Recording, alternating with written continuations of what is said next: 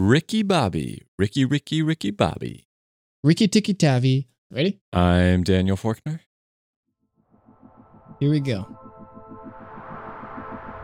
I'm David Torcivia. I'm Daniel Forkner. And this is Ashes, a show about systemic issues, cracks in civilization, collapse in the environment, and if we're unlucky, the end of the world. But if we learn from all of this, maybe we can stop that. The world might be broken, but it doesn't have to be.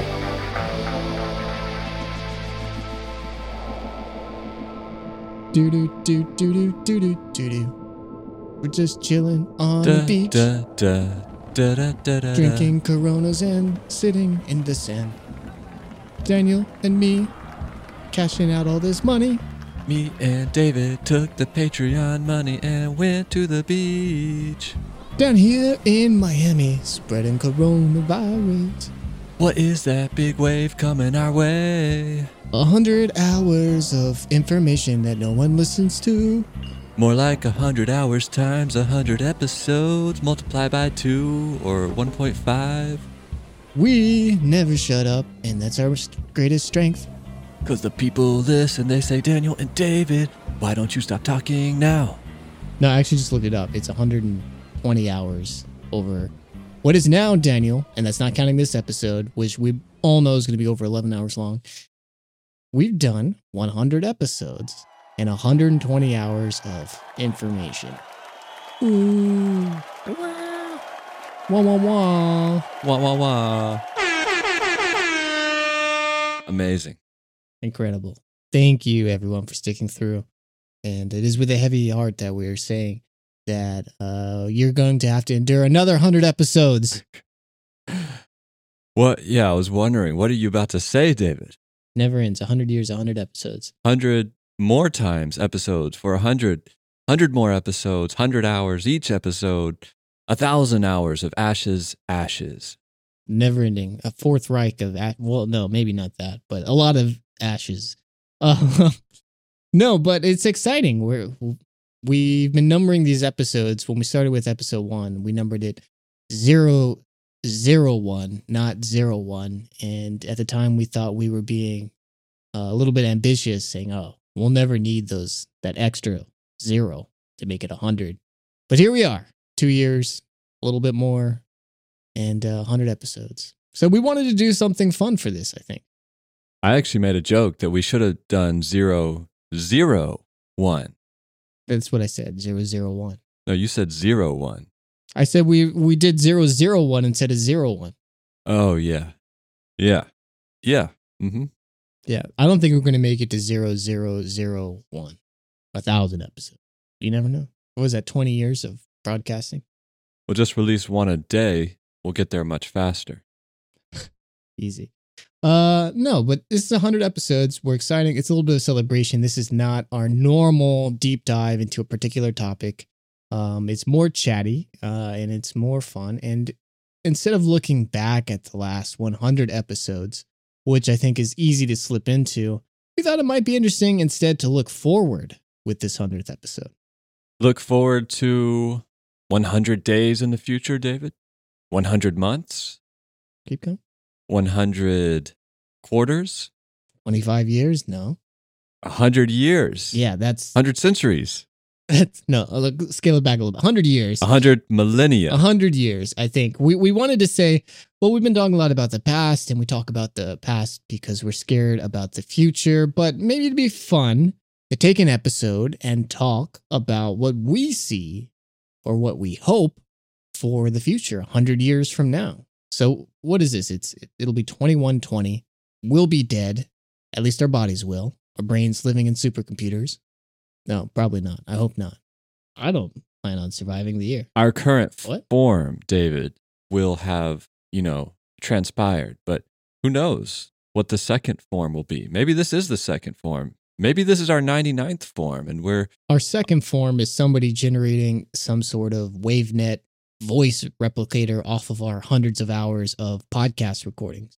it's interesting you say that because, yeah, we want to look to the future and imagine what might be and maybe make it a little bit more optimistic, a little bit lighter than usual, because I feel like we depress a lot of people, David, and I don't want to do that every time. And what are you doing then, Daniel? You're doing a bad job of whatever you're trying to do. you're saying we don't depress people? I'm saying we do depress people, and you're doing a bad job not doing that. No, I'm saying we need to take a break from depressing people. Okay, yeah. So let's look back at some of our episodes, maybe summarize them once again and think about where we might go with those in the future. And you mentioned someone taking our voices, our 150 hours, and creating AI personalities out of them, making us as human beings totally irrelevant and obsolete, something we kind of touched on in one of our episodes. But I was trying to think, what episode would I want to think about? And one topic that comes up a lot on Ashes is surveillance. And I think this is one of those scary topics that you actually said was one of the main things that pushed you over the edge in terms of criticizing the broader systems that we have, is the fact that going along with our global economy and the need for infinite growth is this race to the bottom of who can extract information the quickest from every single point of our lives. Yeah. And part of that is because, it's terrifying, but the other half is, I'm like a secret surveillance pervert. What is that? Well, you know how like people who are really, homophobic, or people who are, I don't know, a lot of people project where they're like really against something, but it's because they're secretly into it. And a part of me is scared. That's why I'm so anti-surveillance, and probably also why I have all those cameras rigged up in your rooms, and own seewhatdanieldoes.com that streams 24/7 your life for a nominal pay-per-view fee. Wait, I thought you said that was just an art project. It is. It's performance art, and it's performance profit, baby. So you're so scared of surveillance because you subconsciously realize that if you had the power. I realize all these other weirdo surveillance perverts out there, if I can do this, if I can trick my idiot friend into being the subject of my quote-unquote performance piece while I make bank, then I assume everyone else is doing much worse. Well, you haven't canceled the show about me yet, so I guess my life isn't that boring. At least that's good to know. No, it's very popular, actually. Wasn't there a TV show about that in Japan? There was a guy who signed up for a game show. I can't remember what it's called, but they told him that he just had to live in one room for like 2 years and try to win his way out from sweepstakes. Like he had to. Oh yeah. Like all his subsistence had to come from magazines. So like. Yeah, they didn't like give him anything, and it was just an empty room, and he had to win stuff in order to fill it up.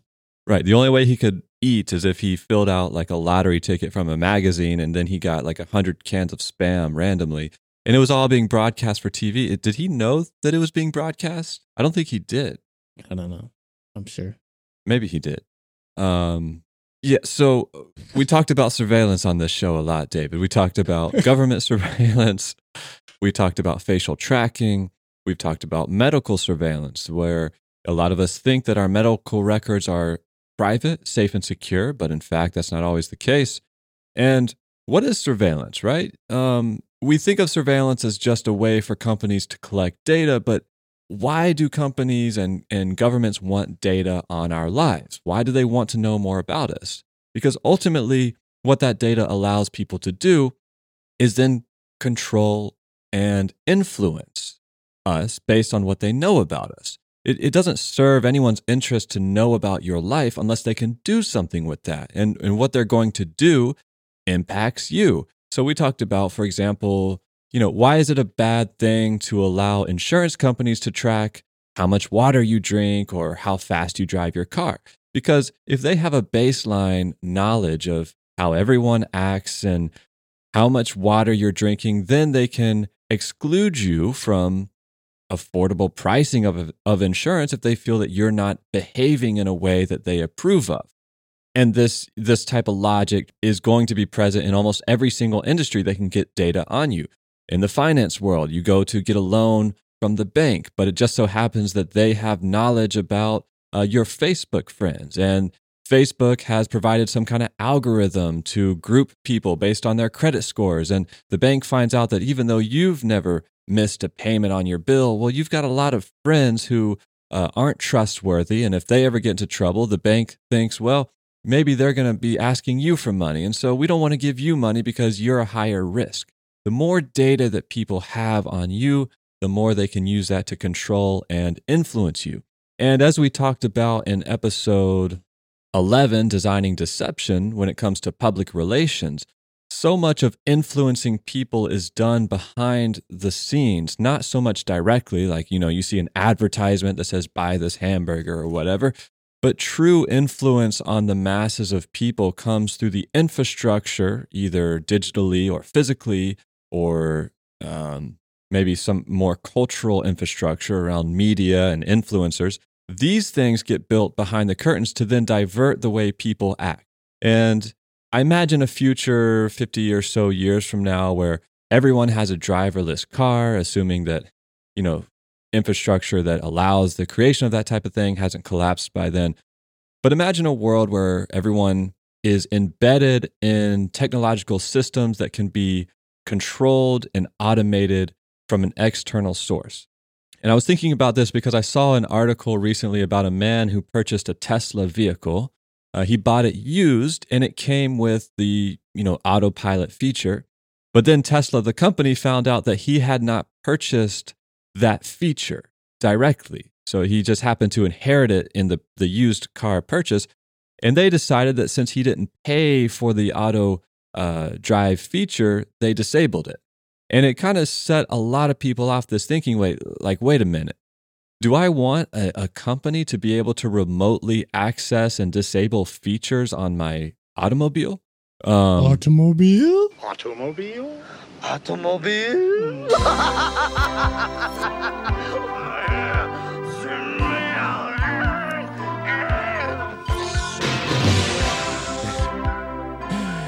And obviously a lot of people don't like that idea. And I imagine a world in which all the data that companies collect on us gets aggregated. And then let's say you're driving your car, except it's on autopilot, and you don't really control that anymore because now all the laws have been established to say that everyone has to be in some kind of autopilot system. But now that system can be controlled and influenced by artificial intelligence that says, you know what? Everyone who drives to work, we want to segment people, just like we talked about in the suburb episode we did, David, where you said, in the suburbs, you have this interesting phenomena where all the housing is grouped by price and value so that people end up getting segmented based on their income. And then school districts get created based on people's income level so that you have this just very insidious and unforeseen infrastructure that divides people and separates them from one another, creating divisions culturally, creates suspicion, creates a division in resources where it's easy to discriminate against certain groups without people really even directly understanding or experiencing this or knowing about it because it's behind the scenes. And so the same thing can happen with our transportation. Oh, you're driving to work, but because you're a certain income, the car just happens to reroute you to see certain retail shops. But lower income people, without their knowledge, are suddenly rerouted to see fast food joints or something else that companies have decided for us the paths that we are going to take. And how would we know? Pish posh, Daniel. You're thinking small brain, baby brain. These are the types of things that, people talked about 5 years ago, and some of the most evil people in America are working their hardest to try and make a reality. Hats off to you, Elon Musk. But this is not a show about 10 years in the future. This is a show about 100 years in the future. What does this mean 100 years from now? Think, 100 years ago, World War I had just ended. The world was in the beginning of the roaring 20s. Everyone thought the future was going to be gilded, made out of gleaming glass and gold. It was Art Deco. Everyone's so excited. And then the world fell apart 10 years later. Here we are after 10 years of huge amounts of economic growth. And we might be looking at our own version of a 1918 flu pandemic in front of us. We might be looking at the collapse of the economic system, of the entire world. But none of that will matter in 100 years because we're going to mean an entirely different thing. So, what do you think the future holds for surveillance? Okay, I imagine 3 scenarios. The first scenario, the best/worst case scenario, is that the economy crashes, surveillance companies go out of business, and we are freed from our chains of corporate overlords, but also all the negatives that come along with global scale economic collapse. We're all huddled around fires, campfires, something like that. So you're talking like a pure Mad Max future where there's no surveillance just because there is no anything. Yes. This is the best case/worst case. Well, that maybe that can be the next topic, is when we come to the global economy. What is our 100-year vision? But just hyper-focusing on surveillance. The second option I see is that surveillance doesn't go away. And this is the absolute worst case scenario, is that we all get divided more and more into classes of people based on, maybe it starts out as income, but eventually it becomes a caste system where you are born determines which company you belong to, right? You're a company village now, and every action you take is influenced, and the infrastructure only allows certain people to go certain places. You know, we talked about in one of our surveillance episodes about this software that has been rolled out in a couple large retail stores where, combined with facial tracking, companies can identify customers by their face, and then based on how these customers behave, if the company decides they no longer want these people to be patrons at their stores, the automatic doors will not open for them when they come to the store. Now, the first step of this is, of course, targeting people that are quote unquote criminals, right? So someone living in poverty needs something to eat, steals a candy bar from a convenience store, suddenly gets their face on a list that says, don't let them into Target, which happens to be the only grocery store around. So spiraling further and further into this bottom class of our society. But imagine that type of thing happening everywhere. When you go to an office building, there's one elevator you can take, and there's only certain floors that you can access. Maybe you go to the shopping mall, and there's only certain stores that you can go into. We find ourselves in a world where, because every single interaction we have is tracked, surveilled, and compiled and judged by some kind of artificial intelligence that's being driven by a malicious human-created algorithm, we have no control of our lives and we have no freedom. Now, the third vision of this is we reach this type of stalemate, constantly one-upping the system, where we talked about how some savvy designers have been creating fashion that can throw off facial tracking systems, or hats that can confuse the cameras, or we even talked about the makeup that is used by gigolos on their faces that completely... Bro, it's juggalos, not gigolos. Or you talked about the makeup that juggalos use on their face that completely confuses facial tracking cameras. But we can imagine the companies coming back and redesigning the software. So I can see us reaching this kind of stalemate where the surveillance becomes normalized, but nobody likes it. And the companies acknowledge that no one likes it, but we all kind of agree, well, it's just going to be here. And companies keep innovating. So we just have to keep coming up with more and more insane fashion items to escape this surveillance panopticon. And it ends up setting off one of the greatest fashion revolutions the world has ever seen. 100 years of fashion. That's your third vision. Yes, the golden age of fashion. Everyone else is predicting 100 years from now, 100 years of fascism, but Daniel's predicting 100 years of awesome fashion. So I like it. And we all know that fascism has never had good fashion. So ergo de facto, the golden age of fashion also sets off the decline of fascism. I can't tell if you're being sarcastic or not. No, I'm being serious. You're being serious that fascism never had good fashion? Yeah. Premium aestheticism is like a strong component, in my opinion, of fascism. Hugo Boss emerged from the rise of fascism. And I think pretty much everyone will agree that, you know, the Nazis were pretty sharp dressers. Yeah, but that's just like your opinion, man. Okay, well, I'm not going to sit here and argue the merits of Nazis. So let me give you my three takes. And I'm not going to discuss this Mad Max world, which is always a looming possibility. And I don't think it needs to be said. But I'm going to take your second world and take it to its logical conclusion, which is what I think will happen in 100 years if things go poorly. And that is the complete elimination of free will vis-a-vis surveillance.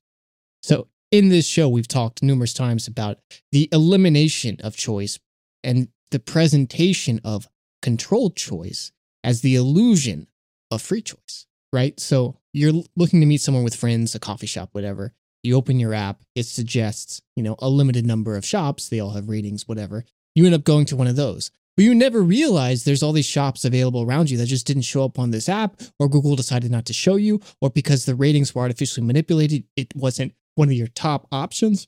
So you never experience the actuality of your location and the things that surround you. You've been funneled into a single option. Well, we can imagine in a world where surveillance is approaching perfect and total and complete, that in a world constructed like that, our very choices are being networked with this information and funneled down these same paths. So that basically from the moment we're born, our paths are decided for us into what makes certain people the most money, the most profit by the exploitation of our life, and the predetermination of what that path will be. And we are shuttled down this path without any choice the entire time, believing we have the illusion of free will, but never actually obtaining that because our actual choices via the false illusion of choice is limited to us. So, we sort of see hints of this now, right? Where we think we're consuming competing media, but it's all owned by the same media conglomerates. It's just been funneled down to give us one particular type of media because we meet some certain demographic requirement, and that's what we're shown. And we miss out on this wide variety of world. On YouTube, you go and you watch videos and it says, oh, they like this. And next thing you know, you're watching the same type of videos as another very narrow demographic group. And those videos start influencing your taste. And you end up even more in this group, locked in, whether that's radicalized for worse or in some weird Japanese jazz from the 70s music channel that I always seem to end up in on YouTube. It's all been predetermined. Or what is it that we're always talking about when it comes to global development, David, about how, the World Bank, the IMF, and then international corporations are always looking to what, in their own words, tap new markets around the world. And what that usually means, or what it always means, is how do we integrate people who are not in our systems so that we can exploit their labor and extract profit from them? And what this usually means is how do we evacuate people from rural areas into the cities where we can get them hooked up to our financial markets, teach them English, and then exploit them. And a lot of times you hear this with education. So like what you're talking about with the lack of free will from the day we're born, what immediately comes to my mind is all these people like Bill Gates, but a lot of these neoliberal corporations who are like, we need to educate people. And we're going around the world installing schools. And it's always a Western model of education that has a technology component in these countries that historically have nothing to do with our society, right? And why do you think that is? Why are we teaching English to people? Why are we teaching English as a solution for people who have never spoken English? Is it because maybe we can now educate them the way we want to influence how they behave? And imagine a world where, with surveillance being everywhere and education being digital, and you have all these corporations who segment people based on, these are the servant class. And then you have a prepackaged curriculum from the day a child is born, pretty much guaranteeing that they will only be taught the things that will aid them in providing labor for these corporations, but they will be precluded from education that might empower them to think or to organize. And in a world where we have total control via technology, it is not a stretch of the imagination to say that this elimination of free will effectively is not only possible, but almost inevitable if we allow the single pursuit of profit to be the primary driving force of these, what are ostensibly surveillance companies disguising themselves as technology companies that exist to make our experience on Earth more convenient and more easy, but really, to make us the best consumer possible. So that's my dystopic vision of the future, minus, the Mad Max, everything collapses, which, let's be honest, is maybe more likely. But, maybe in the Elysium capital of the elite that they've escaped the climate change hordes and they're floating on Mars or in orbit or whatever it is, that's the world they live, and they think they're so free that they're anything but. But at the same time, and the reason we're making this episode 100 years into the future, as we sit here on this beach, sipping Coronas, discussing coronavirus, Daniel, is because we think that in order to build a better future, in order to work towards something that is not this dystopian hellscape, then we have to imagine that future and know what we're building towards. And in your case, you are fighting this surveillance. You're fighting it with fashion. You're fighting it with face paint, with tools, techniques, ways of altering our behavior and our culture in order to find our unique individuality. But I think there's a second option there where we don't fight this system, but we embrace it for the greater good. The data that we collect on our day-to-day life and the world around us is not inherently harmful. This data can be used for incredibly good and powerful things, enhancing not the bottom line of the companies that collect this data, but the quality of life for everyone whose data is compiled.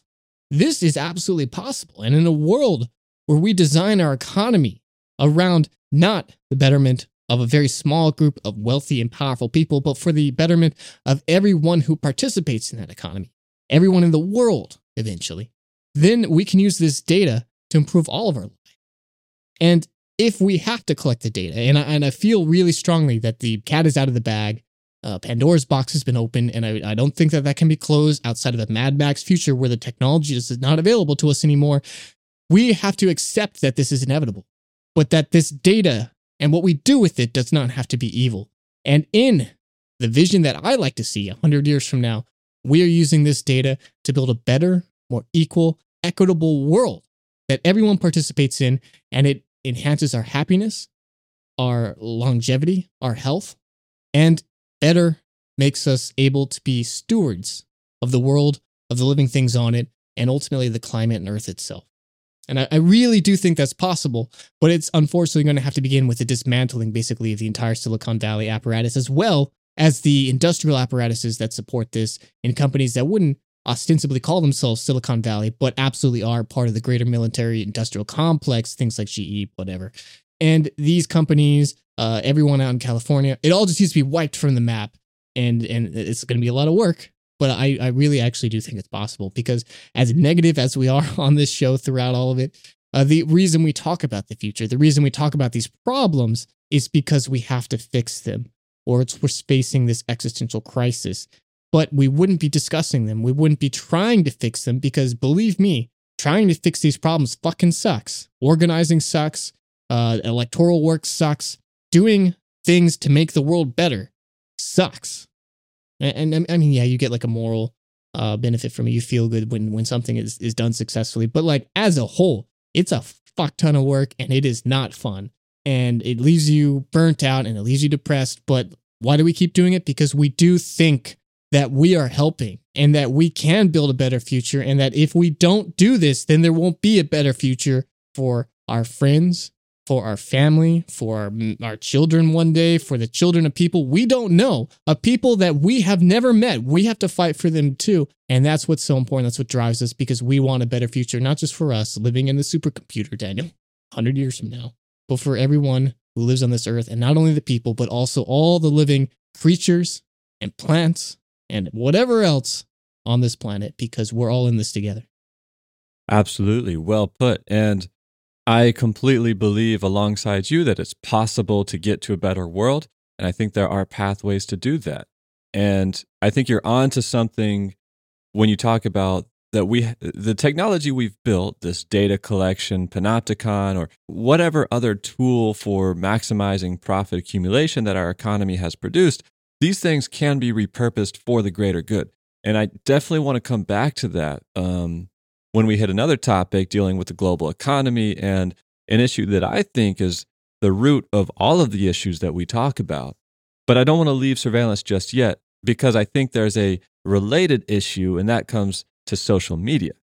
And I have a big-brained idea for the future for social media, okay? Lay it on me. So as we've talked about in previous episodes, our phones are modeled after casino machines.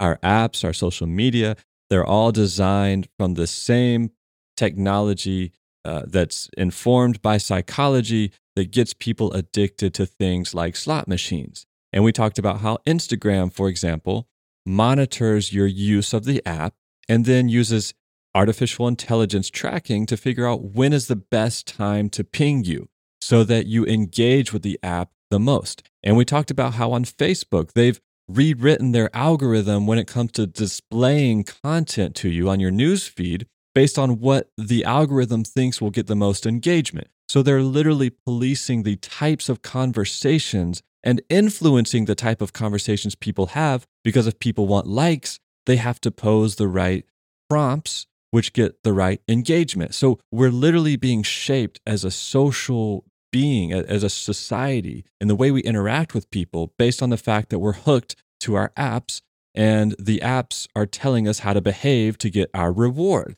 And I had this idea of how we're going to escape this 100 years from now. And so the idea of Facebook artificially creating engagement, well, what if, in this process, we get atomized as a culture, right? We're always losing our ability to connect to people in the real world, but yet getting sucked into these digital realms where we have the illusion of connection to other people. And imagine as we go further down this road, down this path, we connect less and less with real people. And all of a sudden, without our knowledge, we're interacting with artificially created profiles of real people who are not actually real people, but they're computers, David. Bots. And we find ourselves in a world where all our social media engagement, the Twitters that we're interacting with, the social media pictures are all fake. And the comments are all fake, right? Which has happened. We see this in social media, especially on forums like Reddit, where sometimes those comments are not real people at all.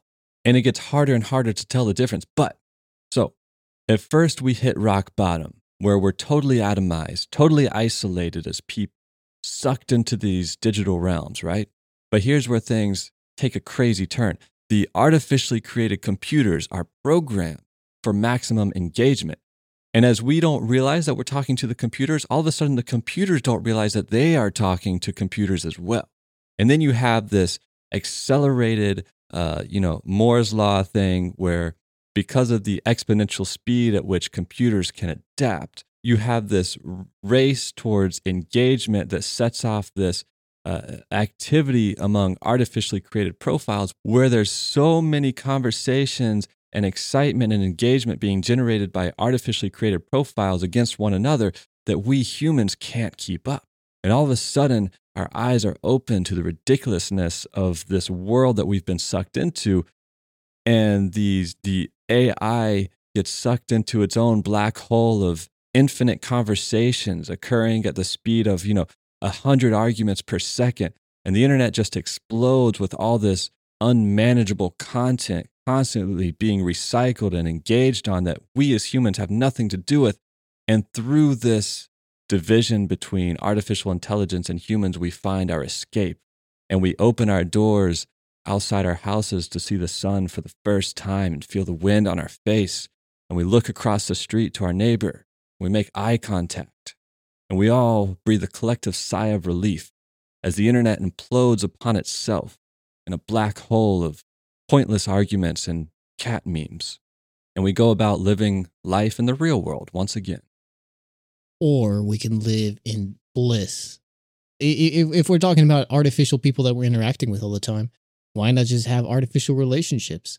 Yeah, imagine a dating application where somebody who is perfect for you is generated. Your perfect match. They send you photos. They send you texts. They're always there. They always know what to say. They're perfect. They're your perfect thing. The only problem is they don't exist in reality. But how many people would choose that perfect lie over all the mess and disasters that happen in the real world of dating somebody who maybe is a little bit imperfect, but they're real? I don't know. These are questions that we're going to have to deal with in the future, probably the not too distant future. But it won't matter because we won't have any free will. That was supposed to be my positive. Unless we fight it. Yeah. You got to fight it. Go outside. Feel the wind. Fresh air. It's good for coronavirus. Go to the beach. I'm just saying. Make art. Computers are going to find it way more interesting to talk to each other than to us. Why do you think they have free will here? So anyway, David, what's the next topic? What's our 100 years? Well, you started going on about how you wanted to tell us about the economy that leads to this Mad Max collapse you were excitedly fantasizing about. So tell us your vision for what our economic realities for 100 years look like. Well, it's real simple. I mean, the global economy is not sustainable. As we've talked about, it's not even secure. The more interdependent we are on these global scale supply chains, the more risk there is in the system. And this is what you talked about last week about the coronavirus and why it's such a risk to our economy. Because when trade is impacted and when these interdependencies that we've come to rely on no longer hold up, where do we get our goods? Where do we get our labor? And the economy falls apart. And I was really surprised, like I said, to find out that in New England, we are incredibly at risk for food insecurity because only 5% of the food here in New England is grown locally. We get it all from either Mexico or California. And my vision is a future of regional and local economy.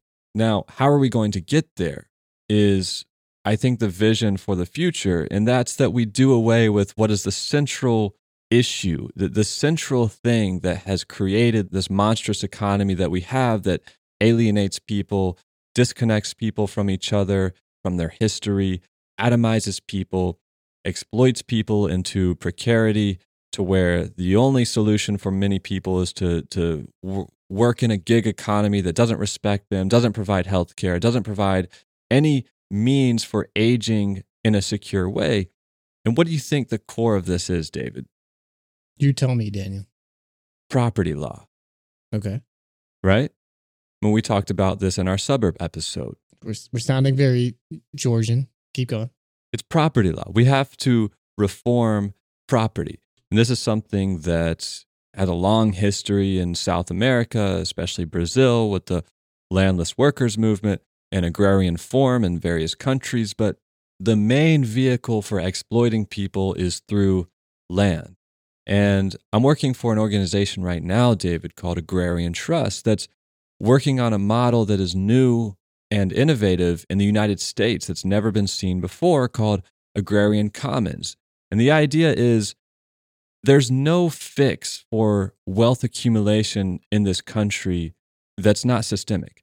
98% of all the land in the United States is owned by white people, and it's been getting concentrated more and more and more to the point where land prices are so expensive that no one can afford to farm. 400 million acres of farmland is going to transition and be probably consolidated into large industrial agriculture in the next couple decades. And it's all because we've made it possible for a few number of people to acquire land, concentrate it, price everybody else out so that no one has access to land. And then through that precarity, we make people's lives terrible. And it all started with our abandonment of the idea of a commons. I mean, it started with enclosure in Europe, where wealthy people took historically common land that had been enjoyed by all and started privatizing it and sectioning it off. And I think we have a problem in this country and in this economy generally where we think that land should be always held in private hands. But there is an alternative path forward. And this is something that Agrarian Trust is working on, to create a model where you remove land from financial markets, you remove it from this private ownership, and you put it into the hands of a group of local people to control it collectively and for their benefit. And I think this is something that has never really taken off in America. It's not something that's really been considered before, because we have been so conditioned to think individualistically. But until we, as people, realize that we're in this together and that the only way to survive the coming climate crisis, the only way to survive food insecurity, economic collapse, is together, as community, as people who support one another. But it starts by not allowing one individual to control the very ground that a whole town rests on. It starts by not allowing, wealth that has been accumulated in Harvard University to allow them to purchase scarce land in California to profit off of water decline at the detriment to the lives of everyone who lives around it, right? The only way to survive this world is through local empowerment and regional economies that do not depend on supply chains that sprawl halfway around the world. And that starts with property law and putting our natural resources and our land back into local people who can steward it together, take care of it.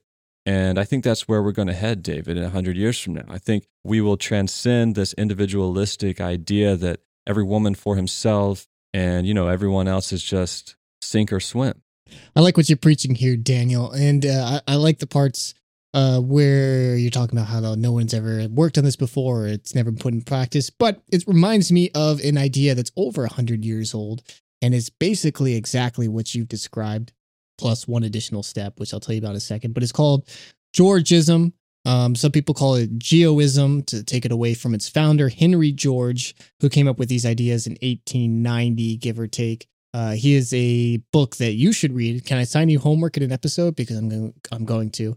He has a book called Progress and Poverty that created the idea of, maybe you've heard before, the land value tax. And basically his realization was that there are three functions of the economy, right? Three basic building blocks. One is labor, of course. One is capital in terms of either raw money or the goods used to turn it into final products. And then the third one, like you've correctly pointed out, is property. And so he and many other thinkers, and there were a lot of people who were really big supporters of this, people who are leaned on by the capital classes to deny all this stuff today. People like Adam Smith, John Locke, Thomas Paine. And they all were like, well, you know what? Property and the ownership of property is the basis of inequality in our society.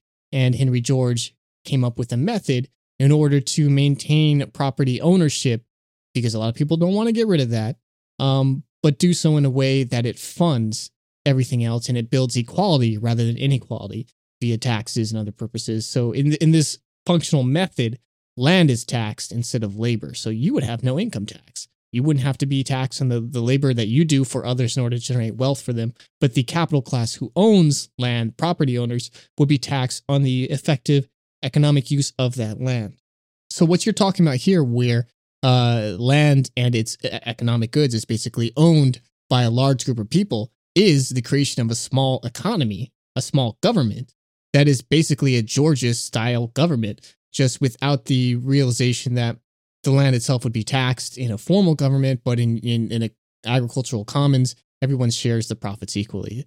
It's sort of a semantic difference almost more than anything else, because you're creating in this local economy basically a local functioning micro government, and they're very similar. So I encourage you, especially if you're actively working on these ideas, go read some Georgist philosophy. It's very popular in a small, very passionate group of economists through today, and there's still a lot of work being done on the theory, and it is exceptional stuff. And stuff because it doesn't just flat out eliminate the ownership of property like a lot of the better ideas do, like you're talking about. It is much more palatable to regular people. So check it out, Georgism or Geoism. They also used to call it single tax, but if you search those things, you'll find a lot of content. Henry George, Progress and Poverty, look it up. That's assignment for all of you. What was the difference in owning property? There is still property ownership under Georgism, but the ownership of property is taxed, and at like a huge amount, and it's taxed based on the economic value it generates, but also the potential economic value that is not generating that it could. So like if I'm a landlord and I'm owning property, but I'm not renting it for whatever reason, I'm still being taxed at the potential economic use of it. And so in order for myself not to be losing money actively on it, I have to turn it into something that's economically productive or sell it to somebody else who will. And in that process, all governmental functions are funded by land tax and no other tax. There's no income tax, only property taxes on everything. So labor, which is the fundamental building block of the people who are least capital equipped, is not taxed. You are allowed to keep all of your labor as much as you can under a capitalist system, minus the surplus value that you generate for the people that are employing you. But their surplus value that they're getting out of your labor has to be reinvested in order to cover the capital costs of their ownership of the property that you are using to generate capital from. So inequalities like sliced off the top. A lot of the surplus value that's generated in a capitalist system is immediately reinvested into the government, and which then disperses it, hopefully in an equitable way. Yeah, I mean, it sounds good, David. I'll definitely check it out. The only red flag to me, though, is just when it comes to how we value land, because this is one of the major problems we have now, which is that we have a crisis in terms of land management, that industrial agriculture is destroying our environment. Oh, yeah, absolutely. And part of it is built into the system is it recognizes negative externalities, and the generation of pollution is taxed increasingly on top of that in order to make up for the damage it's doing. It's a huge central component of it. But like, I don't want to get nitpicky on this because I'm not an expert on Georgism, but it absolutely is something they're aware of and is built into the system, that some land is most valuable not being touched. And if you touch it, then it punishes you for that. Yeah. We also need sustainable agriculture, though. Yeah, that's what I'm saying. If you generate unsustainable agriculture that creates more products that sell, you're taxed increasingly at a higher rate. So you end up making the same amount of money as you would in a more sustainable way, but you're also damaging the land, lowering its its increased value. So the motivation then is for the user to find the right balance of generating profit, but also long-term health for the land that they occupy. Check out Progress and Poverty and Agrarian Commons for ideas for the future. Yeah, Progress and Poverty is 100 years old at this point, and there are better, newer texts, but I'm not a Georges expert, so I can't tell you what they are. But look into it.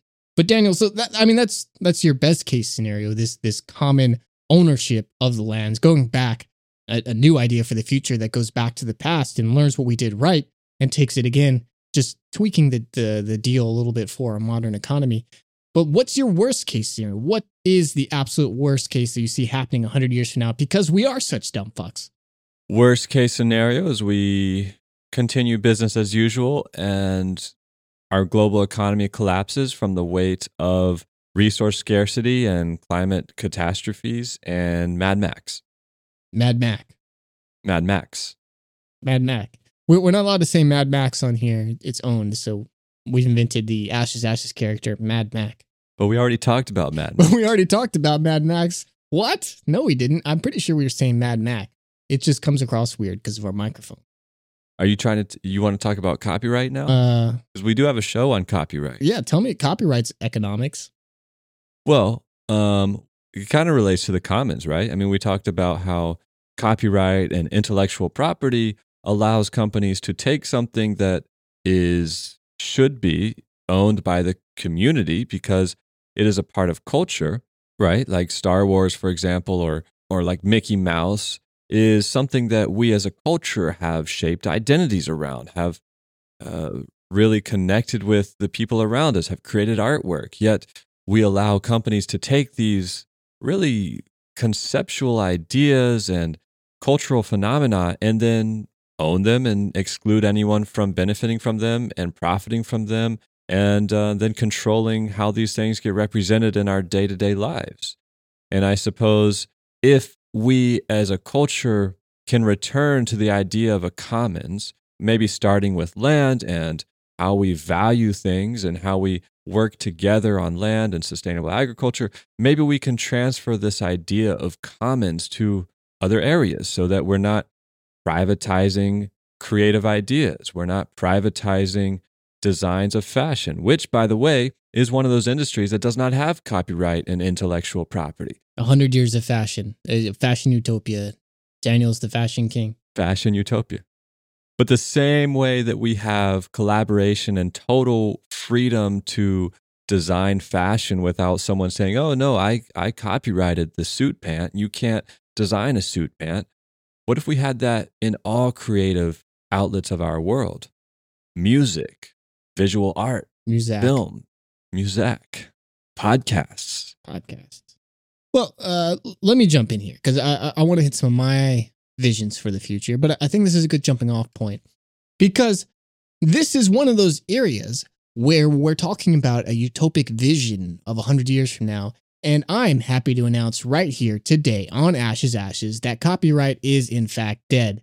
And it has been dead at this point for years. It's just that the copywriters haven't realized it. But look at the world. Look at the internet. Look at YouTube. Look at your favorite music. Look at the things you see all around you on your social media and in the real world. And people are copyright thefts like fucking crazy. They're ripping things, they're combining things, they're making new stuff. We have a whole world, an entire cultural zeitgeist right now built on the destruction of copyright and reusing that to build something that frankly is better than what the copyright holders ever could have put together in the first place. And so right now, copyright is dead in the mind of the average individual. And so, yeah, you'll see somebody like putting watermarks on their shit or whatever, and photographers being like, look at my crappy picture of nothing. I'm going to copyright this in case someone tries to steal it. But whatever. The only people who still care about copyright at this point are cops, lawyers, and the rich monopolists who think that they can have a stranglehold and own the culture that belongs to all of us. But as these tools, in order to create, to remix, to build something new, become ever more accessible, and the ability to distribute them lies less and less on tightly controlled channels of radio or television or whatever, the technology we have in computers and the internet have killed copyright. People are able to build more things faster than any copyright holder can ever hope to imagine. And in fact, in many places, these copyright violations end up more popular than the actual product in the first place. And yes, of course, many of these systems for distribution still have draconian copyright measures. I'm looking at you, YouTube, and your fucked up copyright flag system. But these are temporary barriers while the copyright organizations and the law of America and other nations are strong enough to enforce these things. But as time goes on and their power becomes less and less because they become less culturally relevant, and the United States itself is unable to prop itself up as it slowly rots away and becomes less and less until it's nothing. Preview of my vision for the future. Then the enforcement of these types of copyright also will wither away, and we will find ourselves in the copyright utopia, free of any sort of copyright ramifications that we currently live in. Throwback to our very own copyright show, Daniel, where we do owe that fine of like $1 billion or whatever still. So keep sending us money. We shouldn't be on the beach right now. We should be working in the acid mines to pay this off. But that's episode 33, all rights reserved. Check it out. It's one of my faves. But the other half of this is as technology finds itself thrust into the future, where we have the ability to generate new voices, new characters, new faces, face swaps, deep fakes. All these things have the potential to once and for all eliminate the ability of copyright to exist, because the act of creating tied to a single individual, that is the idea in copyright, that they're the only person who could make this thing. That's why they have a monopoly on its value, and they're able to charge economic rent for that creation, will disappear, because our increasingly sophisticated machine learning algorithms can imitate basically anything that we've already done. That's not only art, but that's voices, that's faces, that's likenesses. So what is there left to copyright if all these things can be created from nothing? Something to think about. But economically speaking, we are at a crossroads, Daniel. Right now, we find ourselves at the precipice of an economic collapse. Right now, as we're recording this, stock market futures are down like 4 or 5%. Traders are panically predicting the end of the world. But as we all know, the stock market is not the economy. But what we do know is that not only is the stock market sick, but the economy is as well. And business as usual will not carry this economy forward into the future much more than a few years. We are at the end game of the crisis of capitalism and the inherent contradictions it has created in order to fuel its infinite growth up to this point. But as you so correctly pointed out, Daniel, that growth is not infinite and cannot be infinite by the very nature of the limitations of this earth and of everything on it.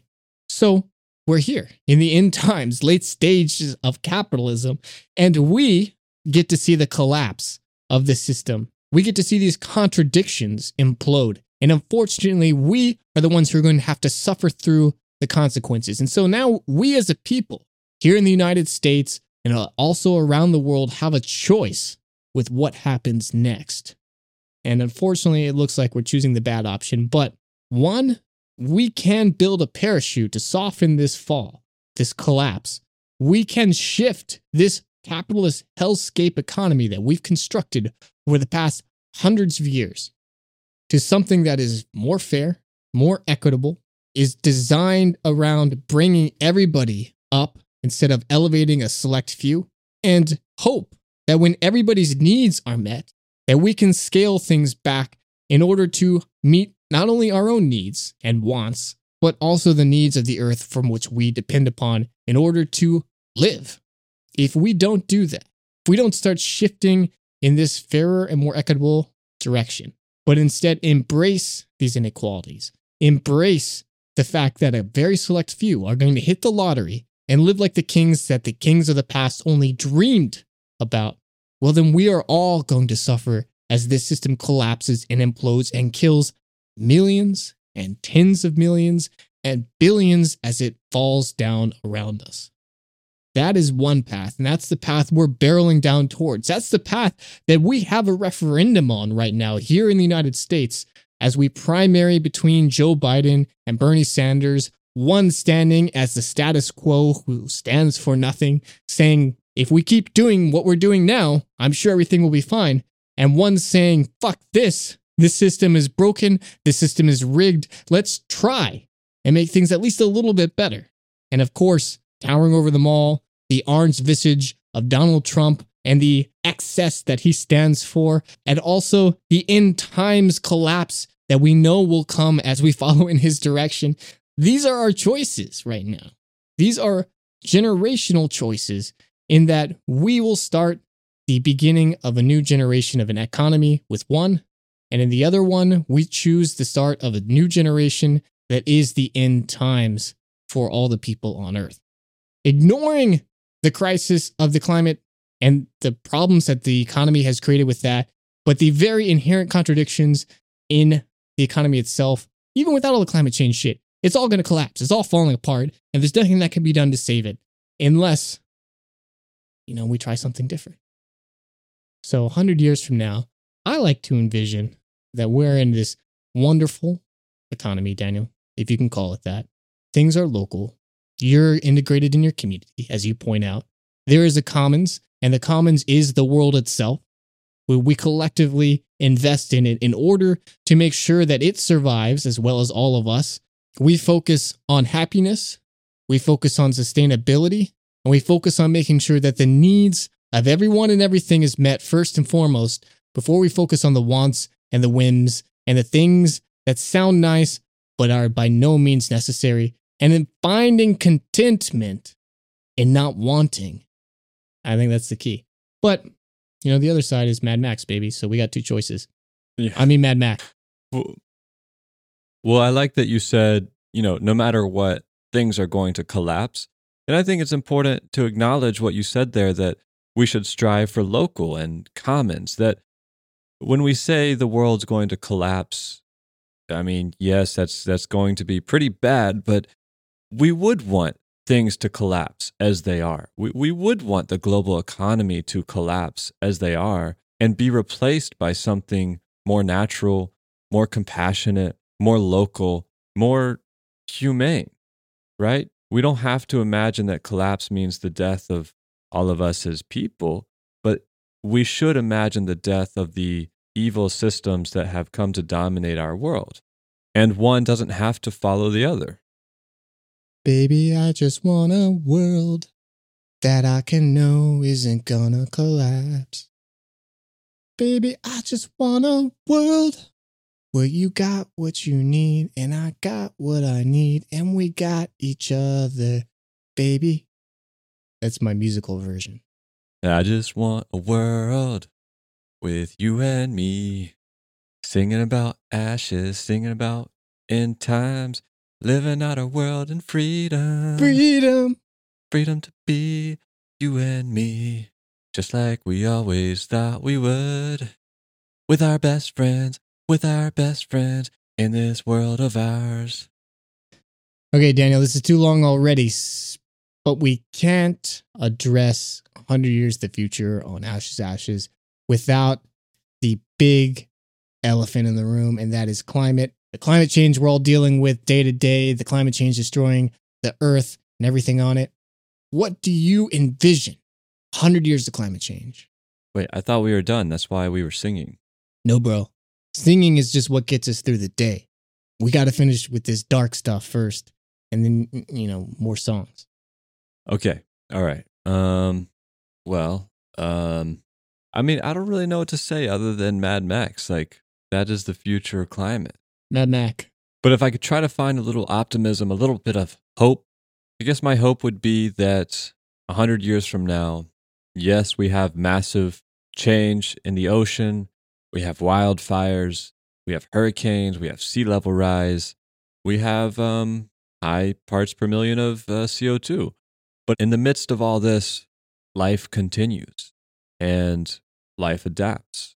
And as we shift to a local and more regional way of living, maybe we adapt as human beings. And in this new local and regional way of living, we've come to appreciate all life as sacred, all life as worthy. And in that process in which reciprocity is reintroduced into our culture, maybe in this process we start to discover all that life has to offer and all the adaptation that life is capable of.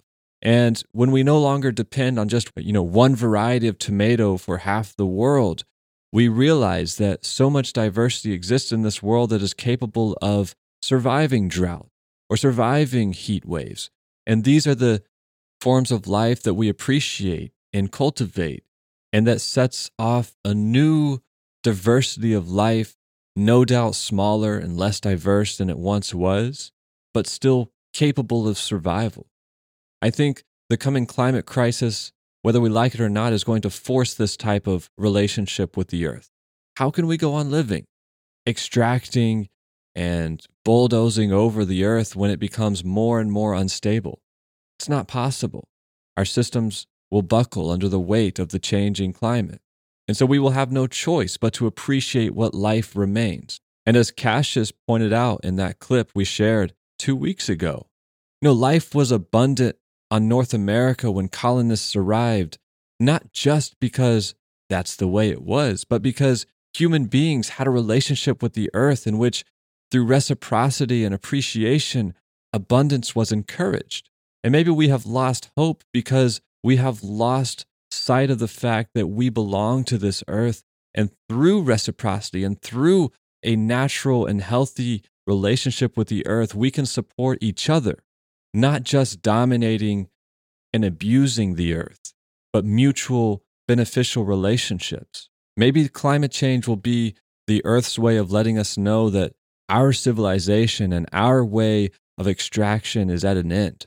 And yes, there will be suffering in the process, but can we imagine a light at the end of this tunnel, a way forward, a correction to the evil ways that we have been living? And can we start today? Can we start today with gratitude, mutual aid, reciprocity, love of life? And what would that do if we all adopted that type of life, that type of mindset? That we're not individuals here looking to build our own castles, exclude others, extract from the earth, but we're here together as communities who don't need to grow bank accounts. We need to grow love. We need to grow resilience. We need to grow our crops. We need to do so by listening to what the earth needs so that it can give us what we've always needed. That's my vision for the future, David.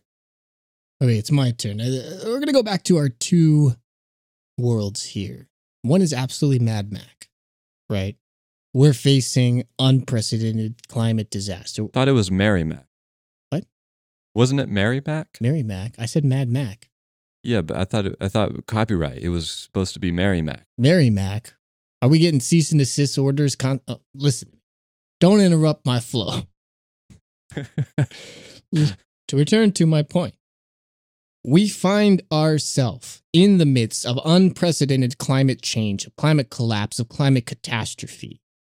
Here, in the midst of the sixth mass extinction, the fastest in the vast history of the earth, we are the cause of this destruction, of the loss of life that no one, no human, no animal, not the earth and its rocks and its soul itself has seen in its billions of years of spinning around the sun. That is the reality of our world today. And so to sit here and say that in 100 years, these problems will have disappeared, even for utopian vision, that's not realistic. But let us focus for 1 second on what happens if we do nothing.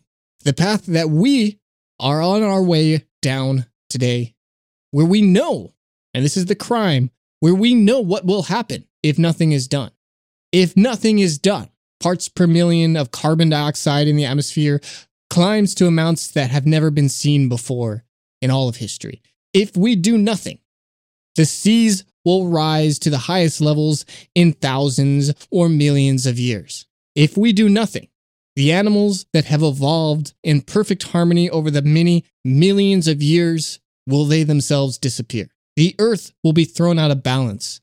In the seas, on land around the world, the mountain tops, the plains, in the very sky itself, where the jet stream bends in ways we've never experienced, where the clouds are increasing in ways never seen before, we have the power to destroy this earth, and that is a choice that we have made.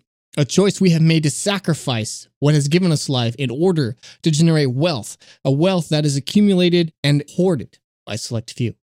And what is the result of this destruction beyond the lives of the countless species which will no longer make their noises heard, which will no longer grace this earth that was their home for so many years? The consequences beyond this natural world is death and misery for those of us who have created these problems in the first place, and for those of us whose only crime was to exist in a world designed by select few to destroy them and to destroy all other life that supports them. I'm talking about the people born into the developing nations around the world, born into indigenous communities who we are happy to destroy for profit, the people most at risk, who find themselves at the mercy of the choices of boardrooms and governmental offices around the world, whose only crime was to exist. These hordes will soon find themselves forced out of their homes, which have been homes for in places thousands of years. They will be forced into our doorsteps asking for help. And as we find ourselves right now, I mean right now, Daniel, in the borders of Turkey, in the borders of Greece, in the borders here in the United States, we are denying these people the help that they need in order to survive because of the problems that we ourselves have created. We have chosen death and pain and destruction in order to profit. That is our reality at the moment. And as we continue this business as usual, that is the future that we are consciously choosing. If we continue to go down this path, if we continue to prioritize profit over people, if we continue destroying the world, we will find these disasters ever bigger. We will find them closer to home, and we will find the very small number of people who are making the choices to destroy the world are increasingly besieged by a world thrown into disarray by their actions. The walls will get bigger. The walls will get longer. The result of people trying to cross them will get more and more violent. 8.5 degrees Celsius. It's possible. Meters of sea rise. It's inevitable. This is the future we are heading towards. We are not doing enough to stop it.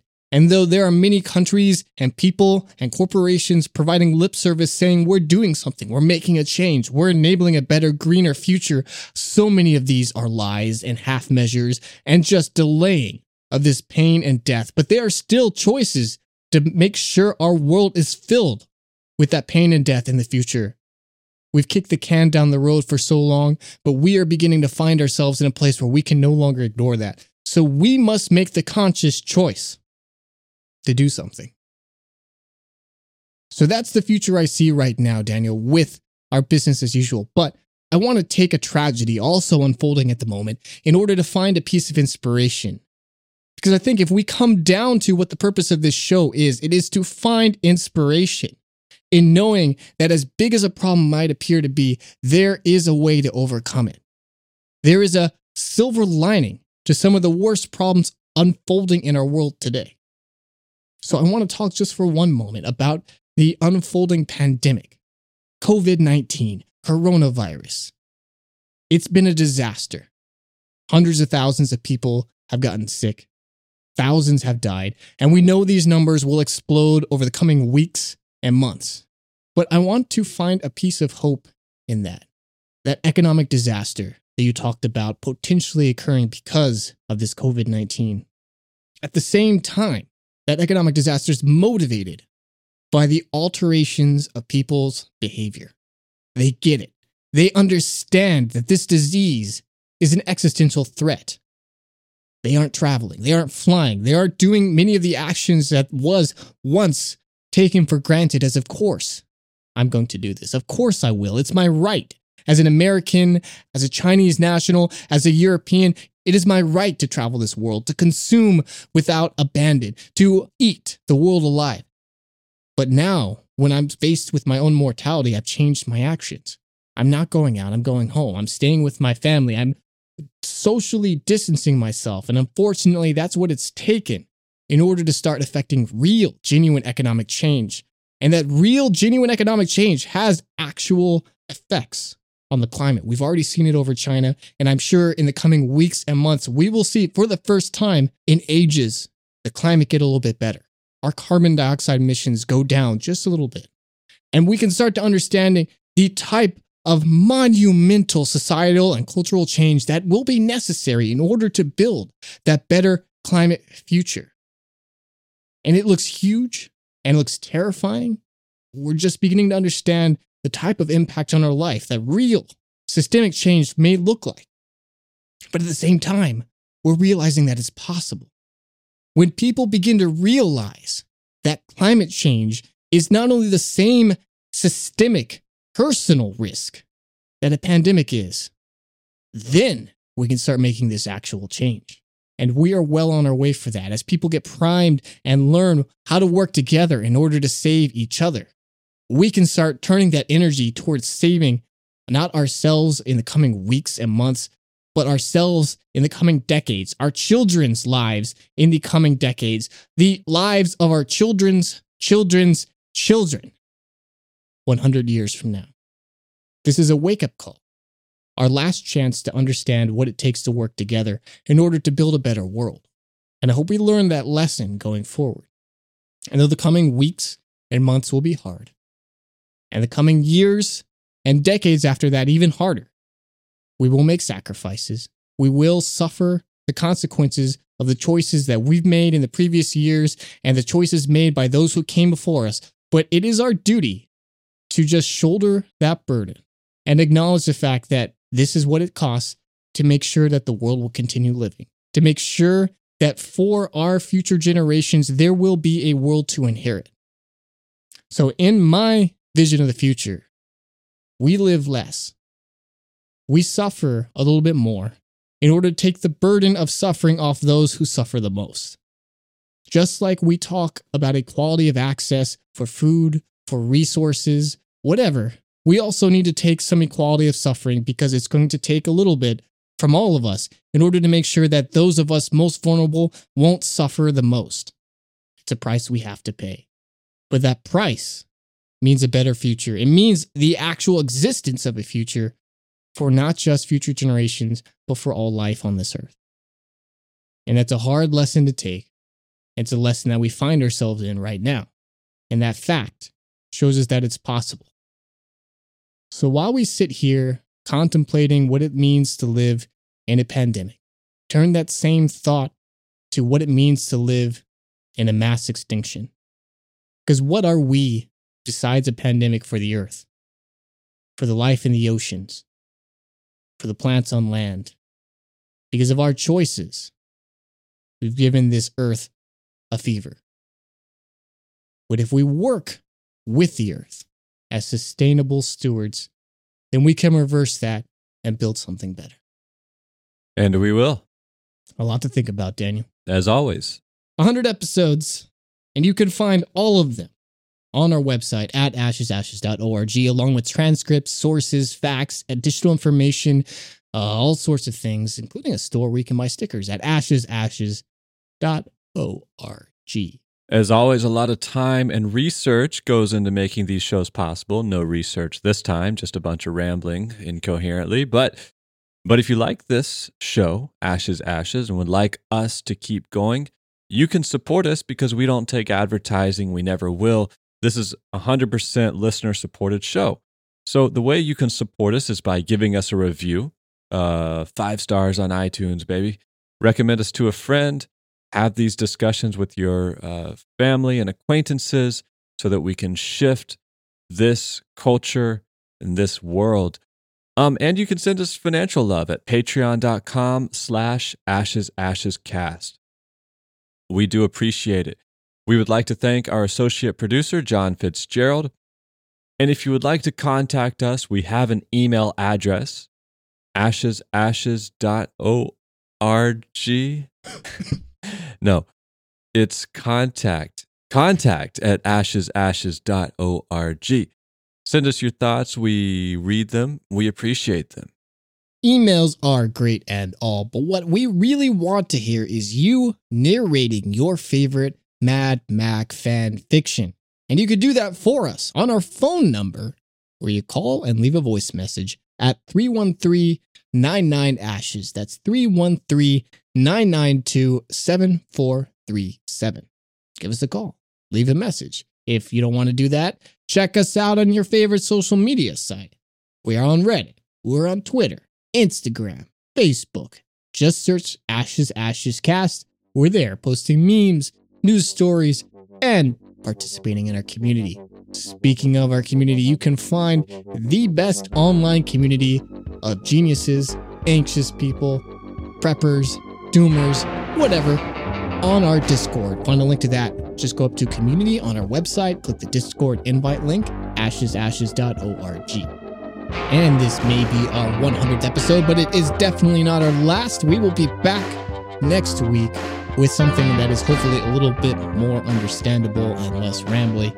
I'm sure we'll be discussing the pandemic and who knows what else as you tune in for another Ashes Ashes. We hope to see you there. Bye. Bye-bye.